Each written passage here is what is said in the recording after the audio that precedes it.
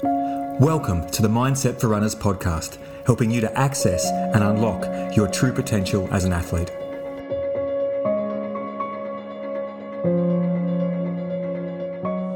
This episode is brought to you by Raidlight Australia. I've been running in Raidlight gear for the last 6 months now, and I love it. They make everything you need to get out there and get amongst it on the trails. A pure trail running company founded and made in the French Alps, Raidlight has now expanded to Australia.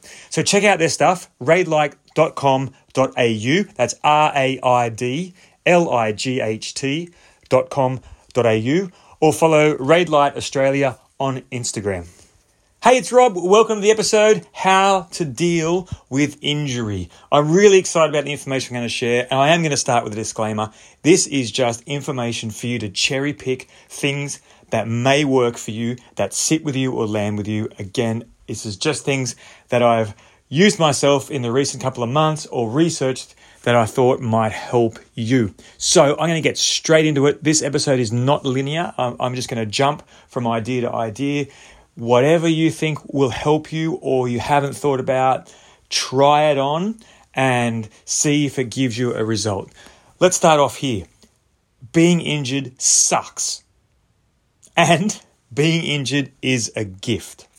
And they're the two paradigms that I want you to hold as we go through this episode. Life is not black and white, it's grey, and injury is exactly the same. I'm going to start with a quote from one of my favourite authors, runner, Matt Fitzgerald. Now, Matt wrote one of my favorite all-time books, which is called How Bad Do You Want It? He's got a great podcast called 80-20. He's written a book called The Comeback Quotient.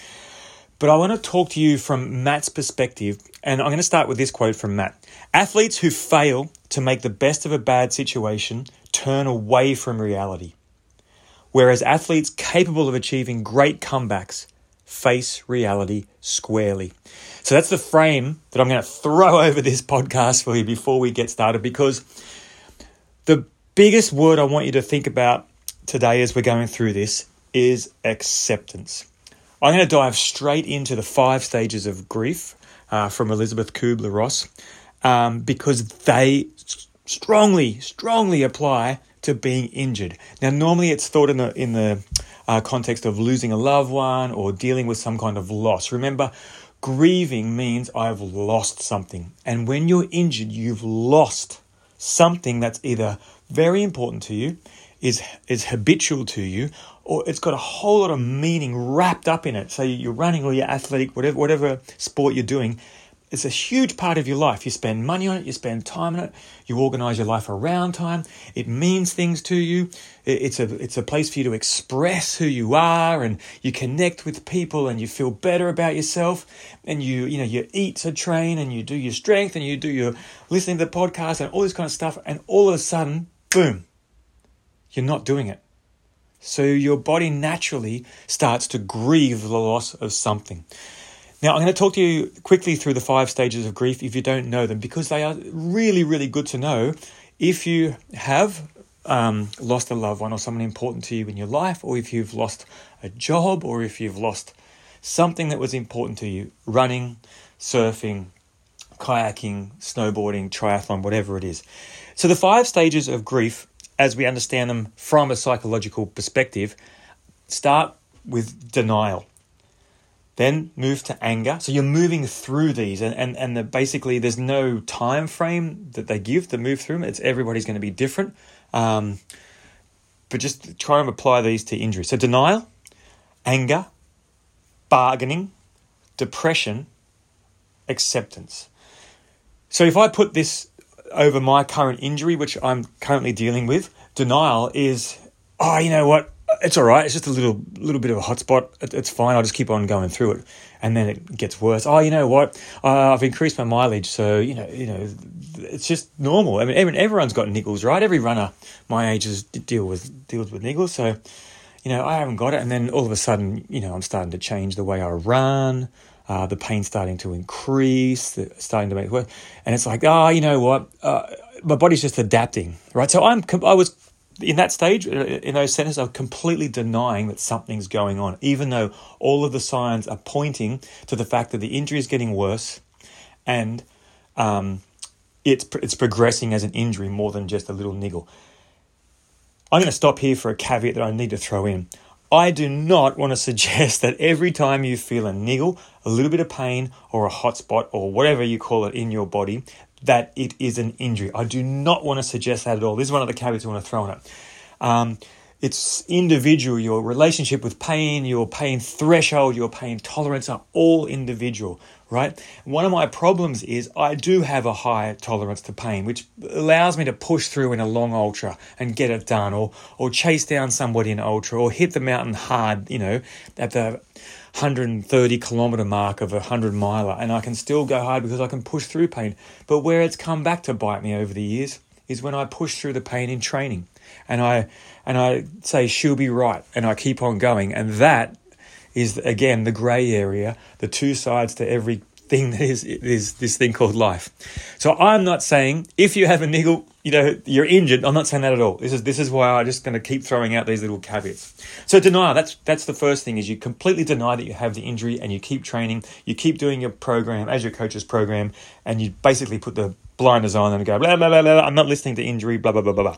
And you go, anger is, why does this happen to me all the time? Just when I'm getting into good shape, this happens. It happens to me every single time, and I'm sick of it, right? I was just doing I was doing my program so well, I was eating so well, everything was going really well, and now this, right? And of course, you know what anger is, but I want to give you an example of what an approach to the injury would be.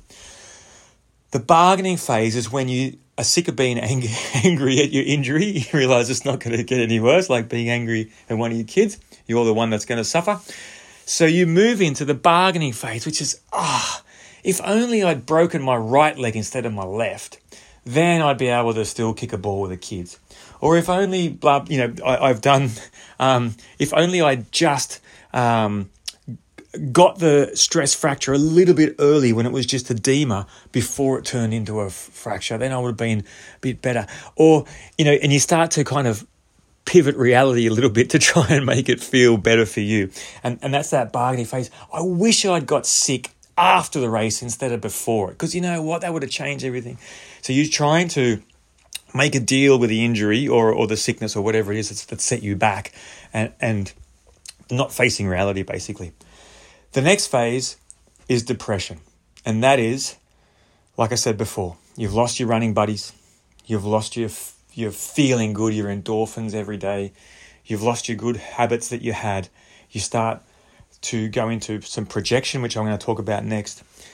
And that's when you slump, right? I'm not saying you have to slump, right? Again, you can move through depression in an hour or a day or a week, right? So again, there's no time frame, but this is a phase where you could get stuck, right? Same as in life, if you're grieving something in life, you can get stuck here if you don't understand this progression and this model and how to move through it. So you get depressed because you've lost all of the good things that running brings to your life, and you haven't put anything in place to either replace them or to bring those good feelings and those positive emotions and those positive habits you had in your life. You haven't rebuilt them in a different context that you can do. So that's the depression phase.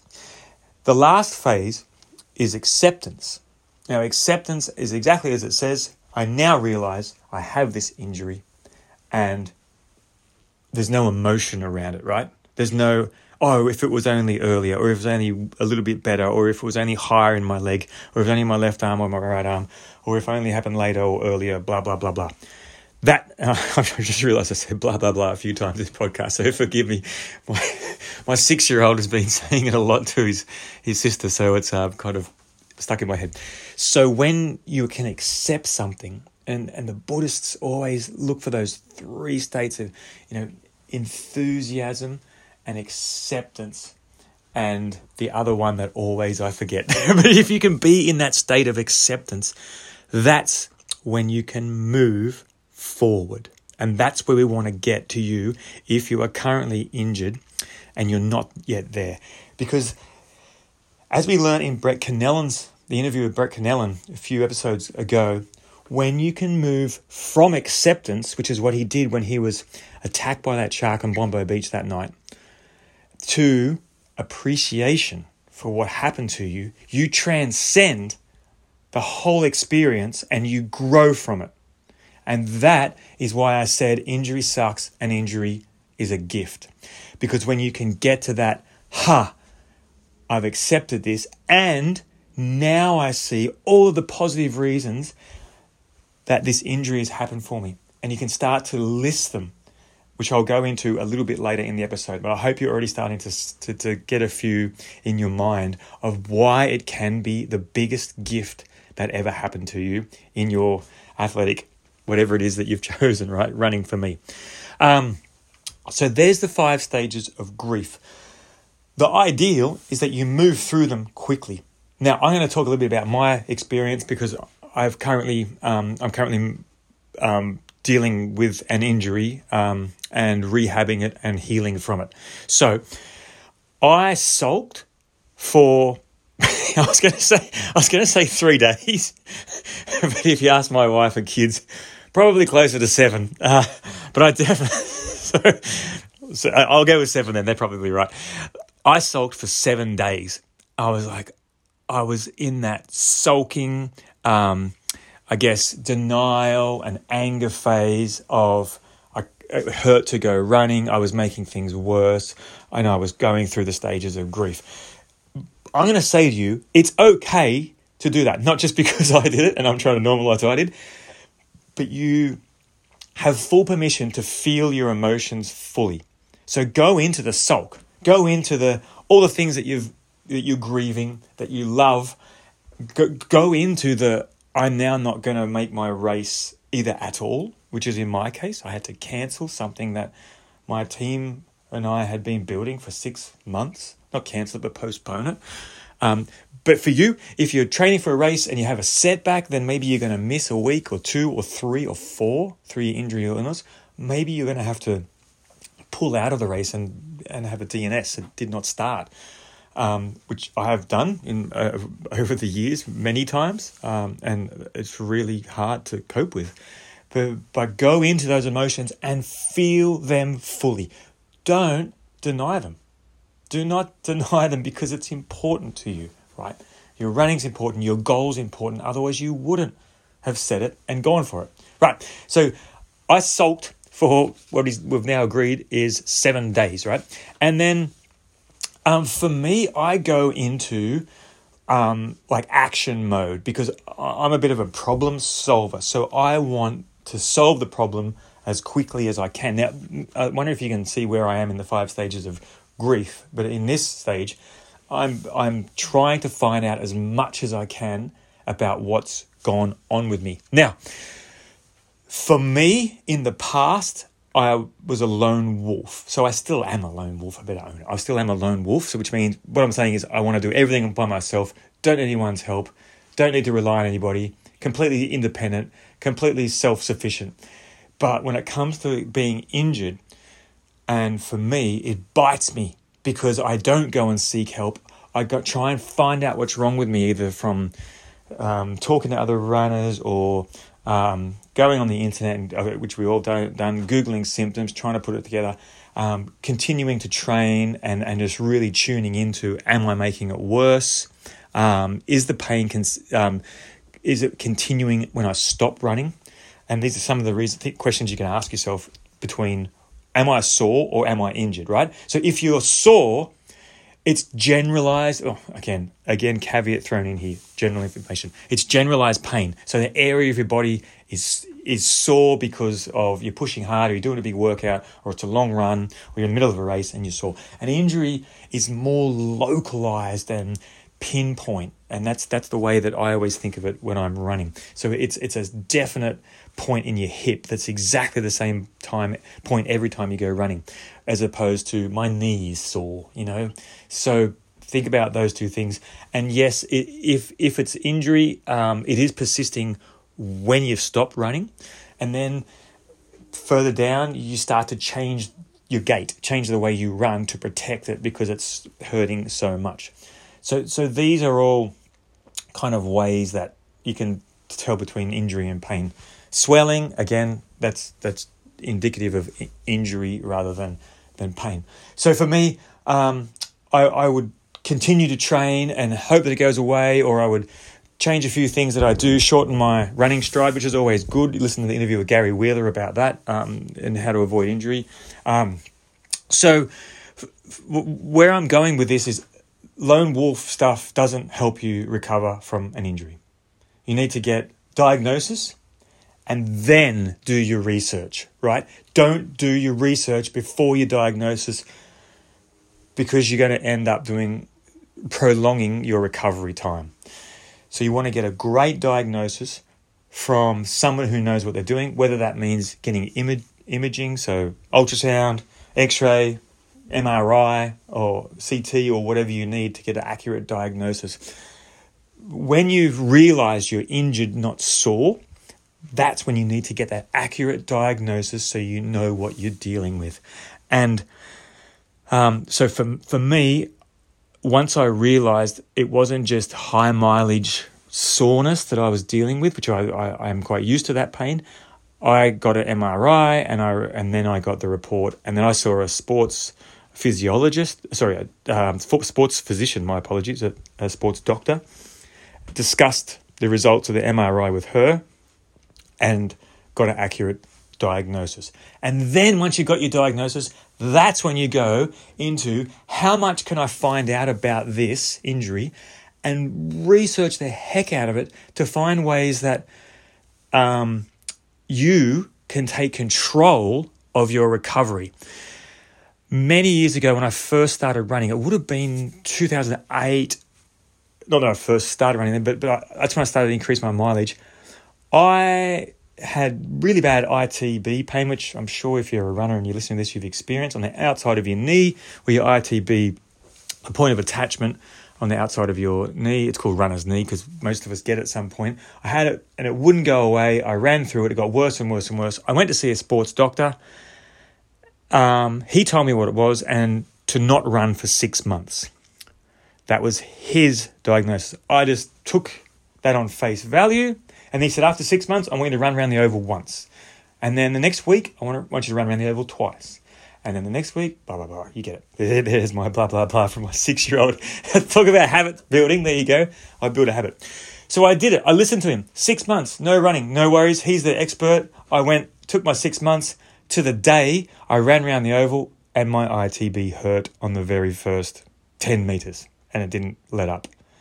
Now that's because I gave my power to somebody else, right? Now, I'm not saying don't believe what everybody tells you. I'm saying once you have a diagnosis, then research as many different ways, no matter how weird and wonderful, that people have used that could potentially help you. If it's really wacky, you might want to discuss it with your therapist and then see if they can, help you realize that it's a completely wacky or, who knows what's going to work, right? Who knows what's going to work?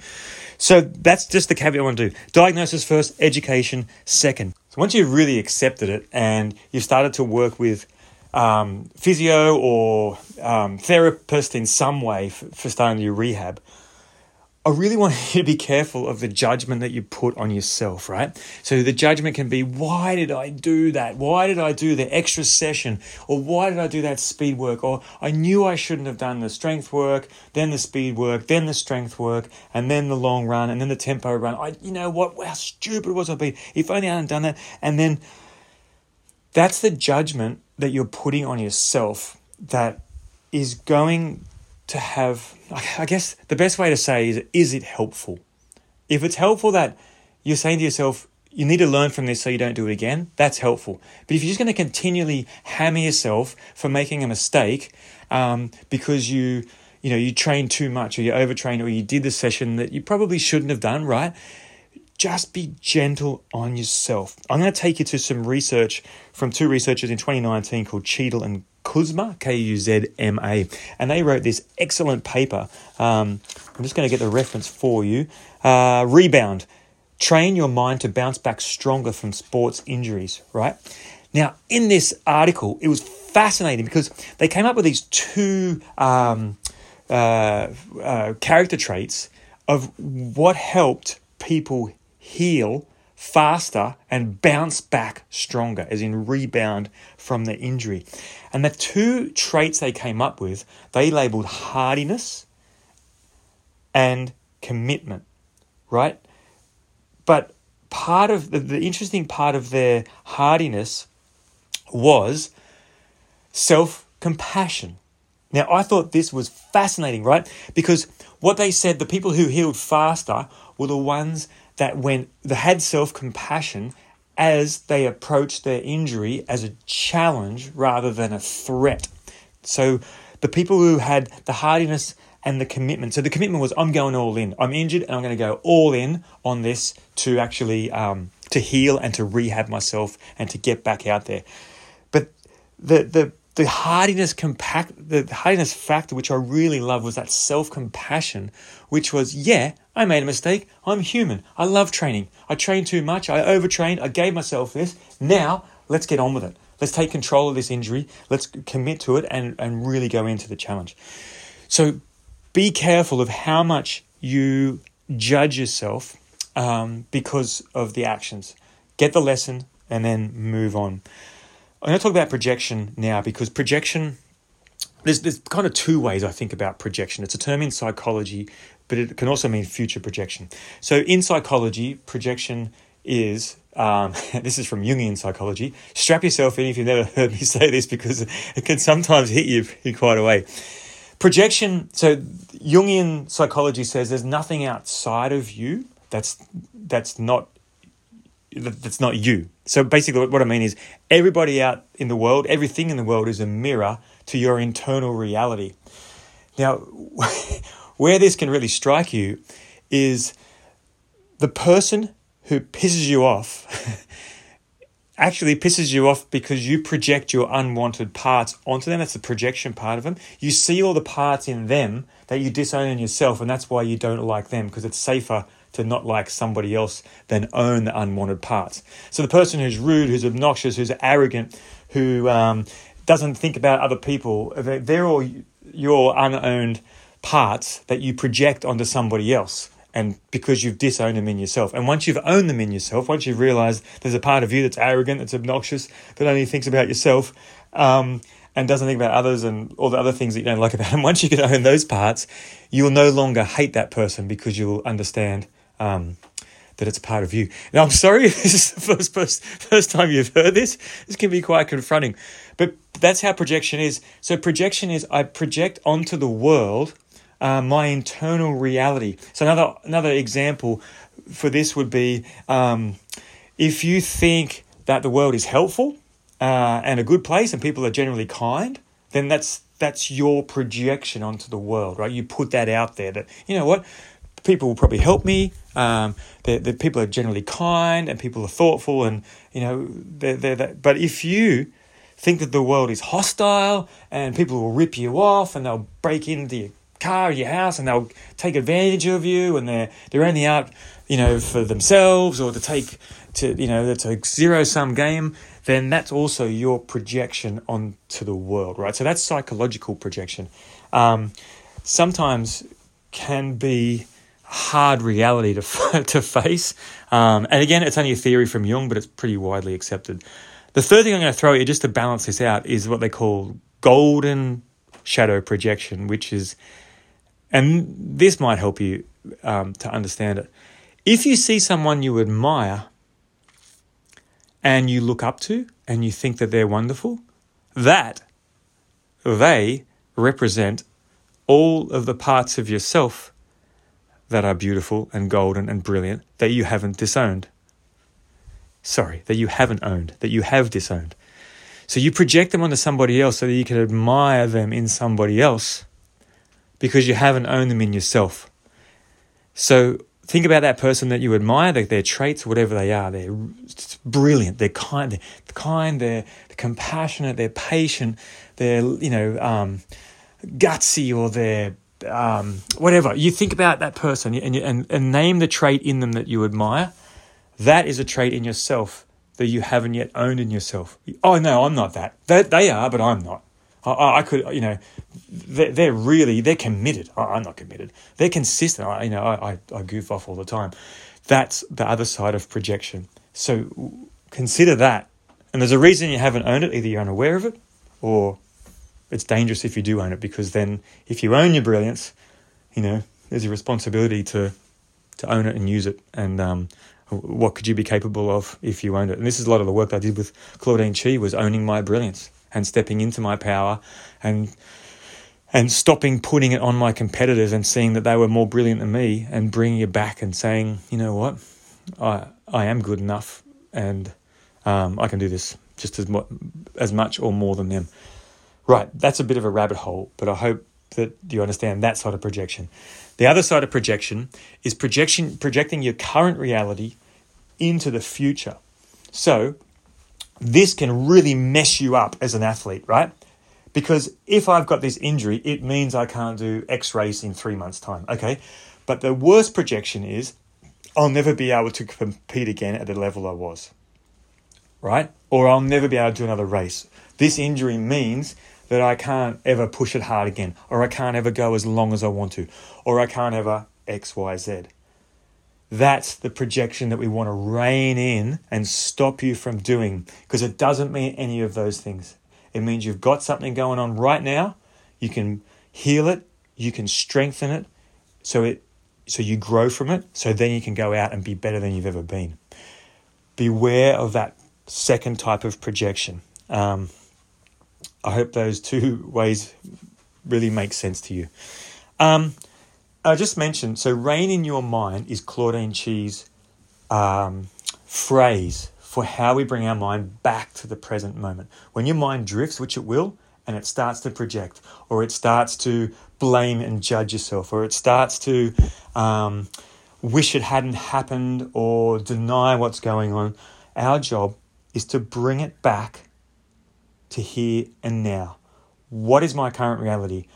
What can I do? Can I run? I can, but I'll make the injury worse. Right? Can I walk? Yeah, walking's fine. Can I walk? No. Okay. Can I swim? Can I ride a bike? Can I go surfing? Can I, do whatever? And really bring yourself back to taking control, because your mind is going to fly off into all of these places and really give yourself a hard time when you're going through this injury. So what I want you to do out of this piece is remember to rein that mind back in. And I always think about that racehorse and reining it back in and saying, here's where we are. What can I do? Let's not focus on what I can't do. Let's focus on what I can do. And kind of set your goals and just start doing the work.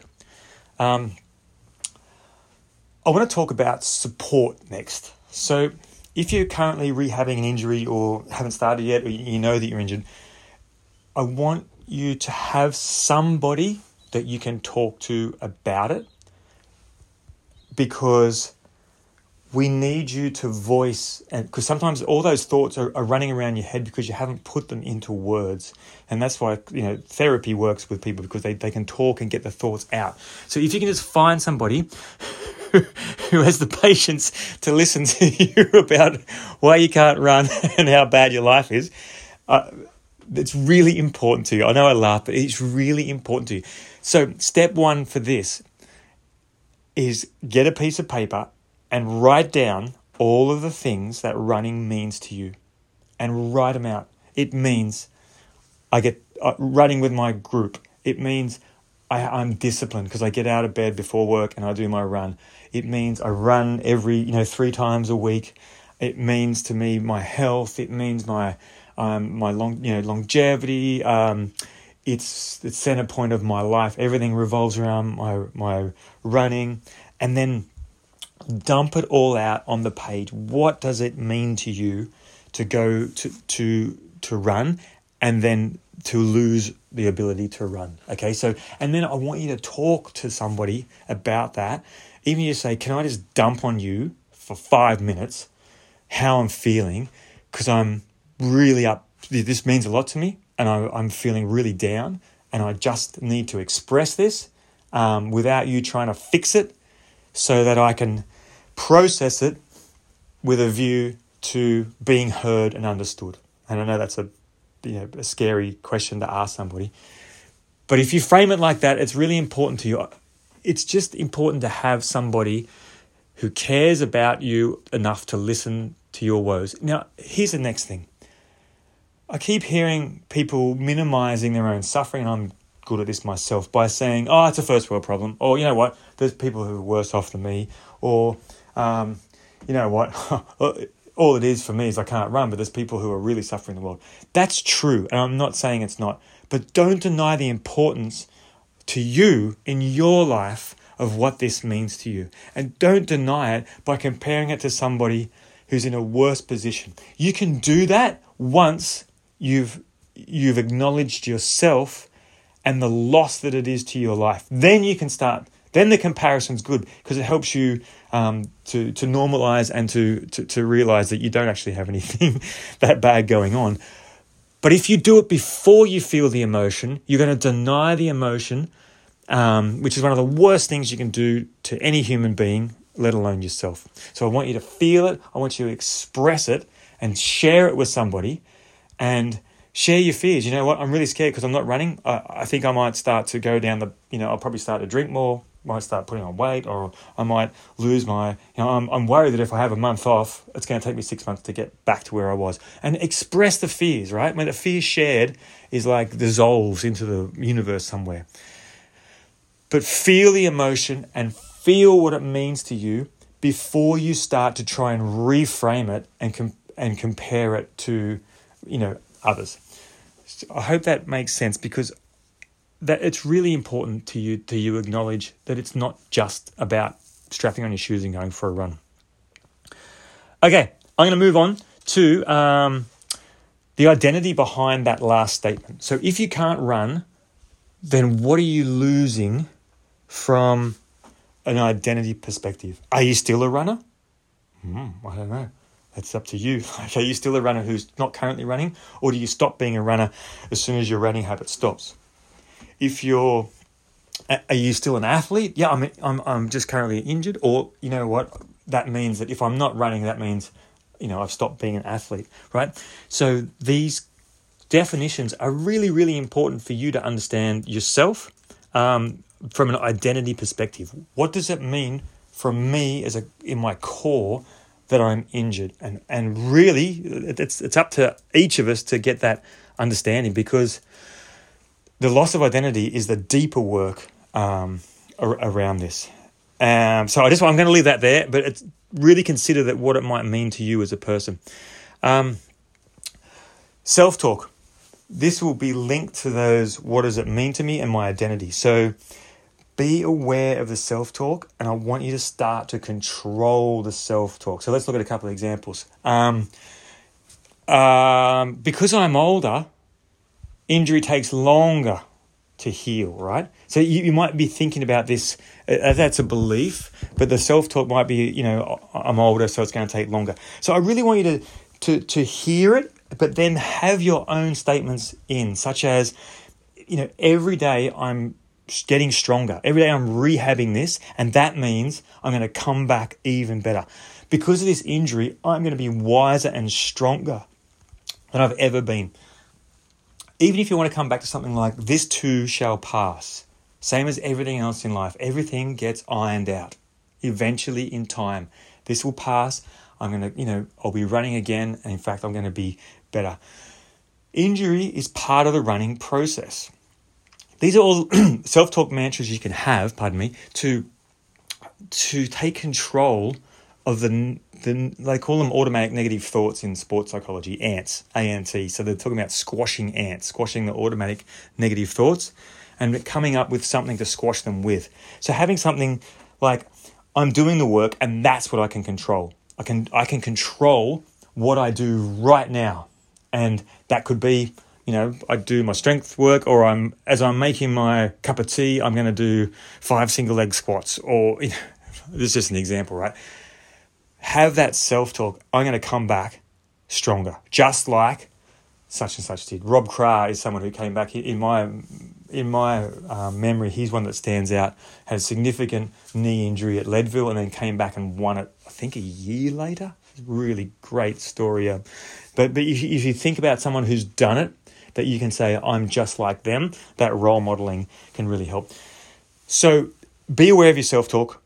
rein it in, squash that ant, automatic negative thought, and have something to replace it with, that I'm on top of this, or I'm in control of this, or this is the best thing that's ever happened to me, right? If you can get it to there, I'm going to come back stronger. I'm already wiser, more rounded now that I've been through injury. This will never happen to me again because I know what to look for. I'm going to train smarter from now on.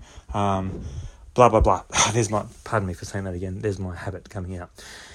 Have at least one self-talk statement that you use throughout the day to squash those ants. I can't do a podcast on injury without talking about someone who's had a significant impact on my life, and that is Dr. John Sarno. A dear friend of mine introduced me to Dr. John Sarno's work in 2011 when I was going through another injury phase. Again, this might not land with you, so, happy, just ditch it if you want, but maybe this has got something for you. If you want to look up the work of Dr. John Sarno, he wrote a pivotal book called Healing Back Pain. Sarno was a back surgeon. I'm not exactly sure of, what it's called, he was a surgeon, and he used to operate on people's backs to take away their back pain. What he realized after, 20 years of that, you have to look at his story, was that he didn't fix anyone through surgery. And so he started to ask the question, what was really causing their back pain? And he wrote this book, Healing Back Pain. Now, in that book, he talks about any pain that persists in the body for longer than 6 weeks is due to unexpressed emotion that's trapped in the body somewhere. Again, take it or leave it. If it doesn't strike you, then fast forward. But if you're interested in this stuff, it's really made a difference for me. So Sarno says he's got they call it TMS, tension myositis syndrome, which basically means a mild oxygen deprivation to the area of the body through the emotion that he expressed as rage. So he says, basically, any pain that's trapped in the body for longer than 6 weeks is due to unexpressed anger. So if you're open to this stuff, maybe you could just ask yourself, why I always start with, what am I angry about? Or where am I not expressing my anger? Where am I, what am I holding on to that I need to express to somebody, or to put a boundary in place, or to deal with, or to say no to, or to stop that thing, or to say no to, whatever it is. Consider, if you're open to it, that long-term pain could be due to this. Now, there's so much information out there. He's got these 12 steps to dealing with it. If you Google Dr. John Sarno, Sarno, it's definitely worth considering if you haven't had any luck and you've still got long-term pain in your body. And once again, if that's not for you, then don't worry about it. I'm going to give you heaps more stuff. I want to talk about stress. So quite simply, your body doesn't know the difference between training stress and life stress. So what I mean by that is, if you're currently training for, say, your first 5K, or maybe even, a half or marathon, you're putting a training load on your body, right? And that's think of it as like carrying a load, right? I'm training X amount of kilometers per week. I'm sleeping, or I'm only sleeping this much, or I'm doing this much strength work, or blah blah blah. My apologies, there I go again. That's the training load on your body, the stress load on your body. Now, if you're currently going through stress at work, or in your relationship, or at home, or in some other area, that's also stress load. Now, your body doesn't know the difference between those two stressors. It just puts them all into the bucket of stress.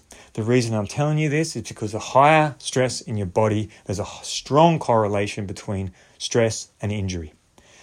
So what can you do about it? Number one, always, is awareness. The awareness that you might have a higher load of stress going on in your body can just be enough to to understand that, hey, I'm likely, not likely, so I'm more likely to get, injured due to my higher stress load at the moment. So if you, works hard, there's a loved one going through some turmoil or pain in your life that you're supporting. It's one of the analogies that I don't really like, but it helps you understand it, is you've got a stress bucket, right? And there's all these things are being poured into it. Work, kids, your sick loved one, training load, all the things get tipped in this bucket. Now, if the bucket overflows, that's when something, reaches a tipping point. You get injured or something else happens, you get sick or whatever it is for you. But what they don't tell you is drill some holes in the bucket, right? Let the water out of the bucket. Now, that's through your coping mechanisms. That's through having someone to support you. Having ways so mindfulness, meditation, yoga, relaxation, that you can empty the bucket of stress. That is a critical thing for injury avoidance. And I really just want to put that out as a general. If you're training, it's also okay to relax. Robert Di Castello taught me this in one of the books about him. They said, what was the difference between your build-up to the 1982 Commonwealth Games and the competitors? And I'm misquoting here, but basically said, that's easy. He said, I learned to relax. And I'm guilty of this. That's a word that's foreign to me. But if you've got a lot of stress in your life and that bucket is filling up, this is really, it's not selfish to find ways to drill holes in the bucket, look after yourself, because that way you're also looking after the people around you. Now, I'm a career firefighter and we get taught this a lot in relation to traumatic incidents and post-traumatic stress disorder, is find ways to release that emotion and put holes in your bucket, if you like, and deal with it from a personal perspective in a way that is only for you. Is it going for a surf? Is it reading a book? Is it disappearing to the mountains for 3 days on your own with nobody else around you? Is it talking to a friend about it? Is it talking to a psych? Whatever it is, you'll know, well, hopefully you can find a way, or you know a way for yourself. But the correlation between being stressed and injury is well known and researched, so consider that as well. Quick one on your relationship with pain. I do need to mention this, even though it doesn't feel like it's in the right spot. Thinking about pain as being a signal that originates in the brain, believe it or not. It doesn't start at the site of pain. It's a nerve signal which fires from the site to the brain, and the pain is originated in the brain, which is basically an alarm system to pay attention to a potential threat. And I want you to take that on board, that your relationship to that alarm signal is one to investigate. So you all know people who are like, oh, I've got a little bit of pain, that means I should stop, right? And this might even happen in a race. Oh, I'm going through a down, I feel sick, that means I should stop, right? That's the relationship with pain or with the sickness or something. But I want you to understand and just reconsider that pain is a signal to pay attention. And I want you to think about your relationship to that signal and how you respond to it. Have you, in the past, for example, I know someone I'm thinking about who has DNF'd races consistently and always says, the pain was too much or I couldn't get through it, and DNF'd, and then the cycle continues with the regret, a day later, a week later, and holding on to regret that, maybe I could have got through it. But their relationships never change with pain because they keep doing the same cycle over and over again. I haven't got any answers for you with this. I just want you to understand what pain is and what does it mean to you when it starts. All right, a few more ideas I'm going to throw at you just to see if any of them actually resonate with you. Find something else to sink your teeth into. This is something that's really powerful. A lot of people that I've actually know and worked with over the years, where you're so focused on your race or your training or that part of your life that you forget that everything you do in life comes at a cost to something else.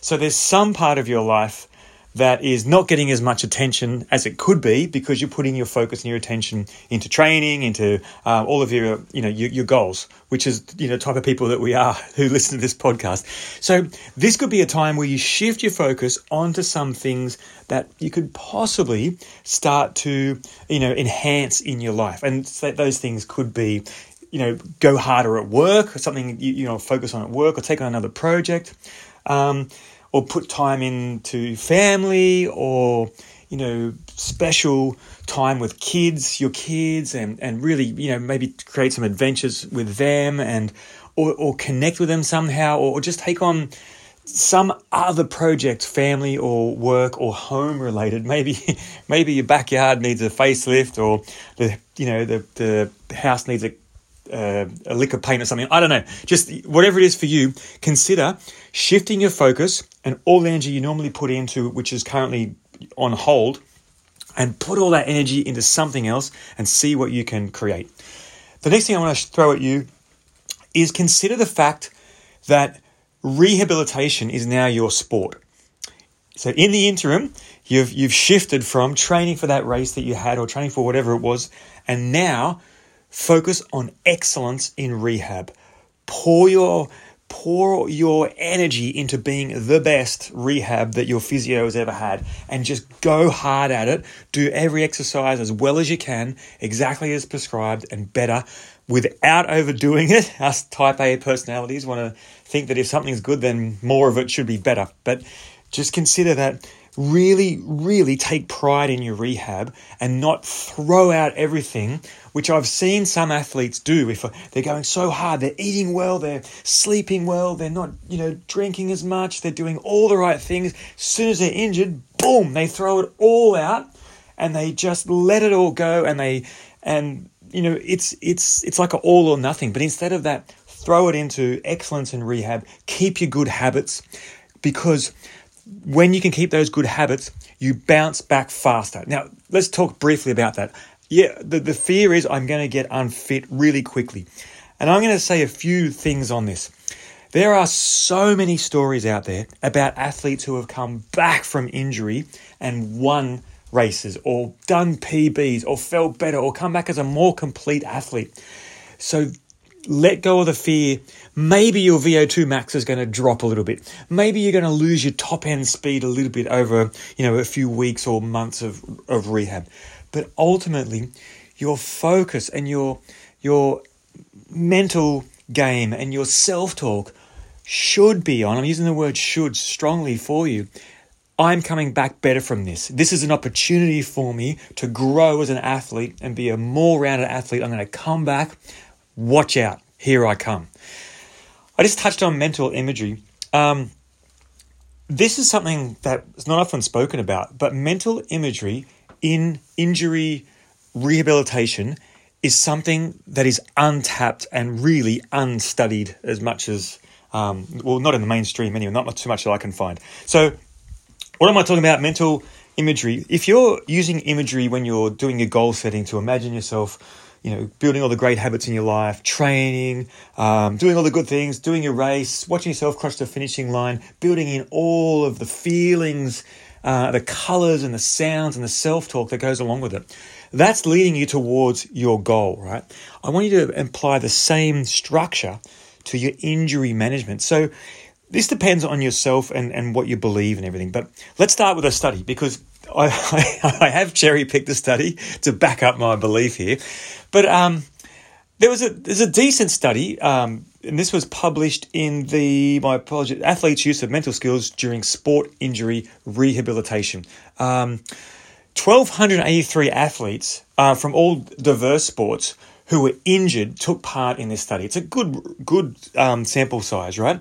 And it's really difficult to do a study on something like using mental imagery to help rehabilitation. Because ultimately, you'd have 10,000 athletes. They all had the same study, and you'd break them into groups of 3. You'd have a control group that did nothing. You'd have somebody that did a certain amount of mental skills, and another group that did mental skills every single day, and you'd put the 3 results alongside each other and come up with a result. Unfortunately, we don't have, 10,000 people who have all got a torn hamstring on the right side at grade 2 that they can all compare against. But this study took 1,283 athletes and taught them mental skills to visualize their injury healing faster.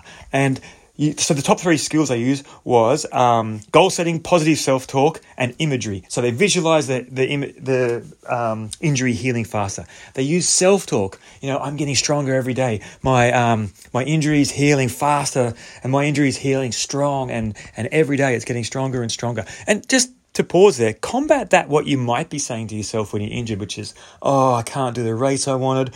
My fitness is going backwards. This always happens to me. Why does it always happen just when I get strong? Or worse things. So we're combating those negative thoughts, those ants. We're squashing them, and we're putting in these ones in this study. So positive self-talk, imagery, and goal setting. So then you can imagine, like these athletes were taught, your injury getting better and telling yourself it's getting better, and having goals like, this week I'm going to be able to do 10 hip hitches, or this next week I'm going to go for 20 glute bridges or whatever. Now, this study found that of the 1,283 athletes, 71.6% of them indicated that mental skills helped them rehabilitate faster. Again, I don't know how they actually measured it. I'm not going to go into the depths of it. I definitely have cherry-picked this to help you. But that's a considerable number of people. And you would assume that most of them, and in fact, it actually said that only a small proportion of them had ever used mental skills during training, let alone rehab before. So this is all new to them, and they felt that it benefited. So ultimately, it doesn't matter if it works or not. If it builds your belief, that's what we're really looking for in this game. So considering your own use of mental imagery, try doing it with your injury. You can imagine the muscle fibers coming together every day and getting stronger and stronger. You can imagine, the lymphatic system taking away this and the swelling and all that kind of stuff. And you can do it at that depth, at the cellular level, if that's your jam. Or you can use the self-talk, or you can set those incremental goals for yourself. All I'm saying is take these options and consider applying them, because if you don't have a structure and you don't have a plan, you're just at the whim of your day-to-day mindset. And really, this is something that you can control and build and practice in your rehab. Right, moving on. Volunteer for a race. So I've done this in the past, and some of my best memories in my ultra running life, career, whatever you want to call it, have been from the times I've been either injured or not running due to, when the kids were really young and I wasn't training, or being sick, or some reason I couldn't do the training, and instead of racing, I crewed for a friend, or I volunteered at an aid station, or did something else to help the event. I'll tell you, it's some of my best memories are from those times of spending time with a crew at Costa Cosi, or of volunteering at a race and handing out drinks. And those kind of things still keep you connected and give you a look at the other side, helping a race director, build a race, or volunteering at an aid station and being that positive influence for all the people who are, coming through that aid station and hurting. So don't just ditch your running identity and career and eat tubs of ice cream while watching terrible Netflix. Put your focus into something else and really work on that aspect of you to be a more well-rounded athlete, runner, community person, family person, so that when the time comes that you're ready to start training again, you're ready and you've come back even more evolved than before the injury. I'm just going to leave you with a bit of woo-woo stuff, right? If you were given this gift somehow and for some reason, what is the purpose of this injury? And I want you to consider that without trying to answer it straight away. Was it a signal or a message for you somehow to do something different, or to slow down, or to stop, or to learn, or what was the purpose? I don't want to put any words into the answers here other than ask you, if it was a gift really badly wrapped up and given to you, what was it for? And just maybe journal on it or consider it on your next run. And right there, I'm going to leave you with mindfulness. If you're injured and if you're currently healing,